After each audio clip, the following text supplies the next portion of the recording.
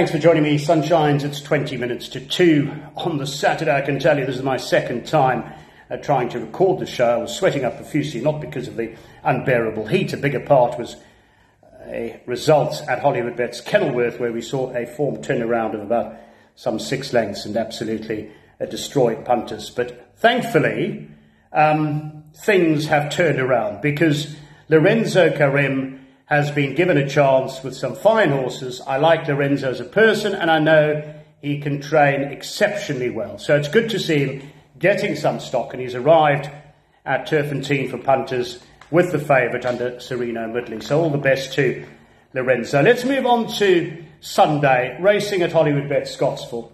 Now, I can tell you from the get-go that I think this is a swirl of a card. I think it's a bit of a nightmare program. I believe the exotics are going to pay exceptionally well. We could see some very big results. Just a reminder, this is out. There we go. It's absolutely beautiful, isn't it? It's the winning form, WSB Cape Town Met, on Saturday, the 27th of January. I just want to mention on the back, note that an incentive from Hollywoodbets. This will run 24th to 29th of January, 15% bonus on all deposits up to 20 grand. So take advantage of that. It's Sunday. We're going to move quickly. First race, Maiden Plate. Hollywoodbets Champion Punters Challenge. Get those selections in on time. I'm going with Teeny Prinsloo's One Smart Cookie. I like this horse. I've gone for her before. I think she can now get it right. The Lancaster Bomber. She ran third last time out. 8 One Smart Cookie from 5 Dawn Surprise. A 6 Nelly Melba was bitterly disappointing last time out. Drops in Trip. And then the 3, the Queen Bee. 8, 5, 6, 3. Note the pen reading is 29. The track condition is soft.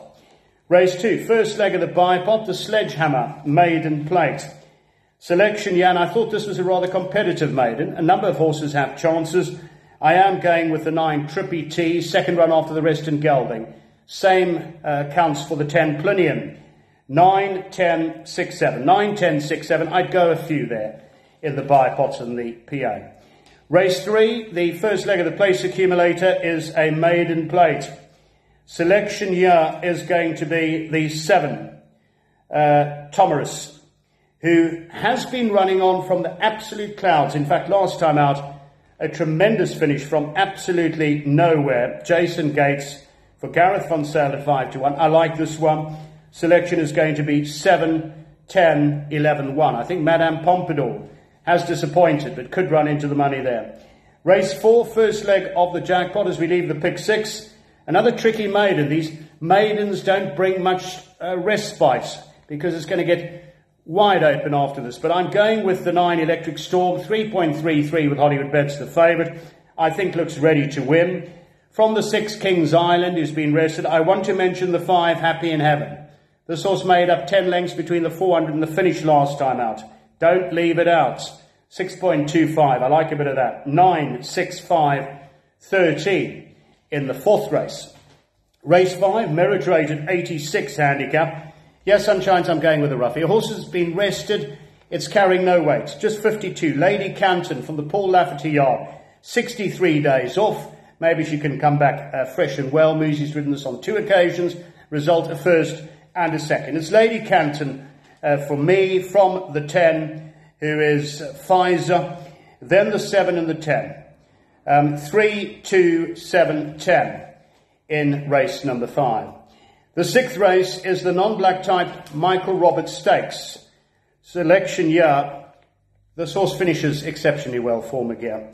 Can take off, has won the last 2. I remember once speaking to Peter Muscat. He rated this horse, then had a very lean spell, but has come awfully well. 9, 5, 7, 1. 9, 5, 7, 1, race number 6. Race 7, a super quality Pinnacle Stakes selection for me. This is going to be my best on the card. I've got a soft spot for this horse. I believe at best he can rarely run. That is Imalenzi Yoka de Duma, who with Hollywoodbets is at 2.86. That is my standout for the day. In front of Gladiatorian, who is the obvious danger, has been campaigning against some top horses. Then the 2 and the 7. 6, 4, 2, 7. But peak run at Imalenzi in race 7. Race 8 is run over 1,000 metres. This is a tough one. Phillispiel loves his course and distance, but is not well off at the weights with previous meetings against these horses. They've often run against each other with differing results. But 10 Phillispiel, tentative selection at 4-1. From the 8 War Empress, then the 2 Bless Me Fred and the 3 Honshu, 10-8-2-3. Race 9 selection, this is going to be the each way bet of the day at a price of 12.5-1. This horse did well on the Greyable Polly. I didn't think the last 2 runs on the turf were bad. Craig Zaki is now the rider for Dennis Bosch, La Premiere. 12.5 is the each way in the finale. In front of the 2, Tara Star, then the 1 and the 4. 8-2-1-4.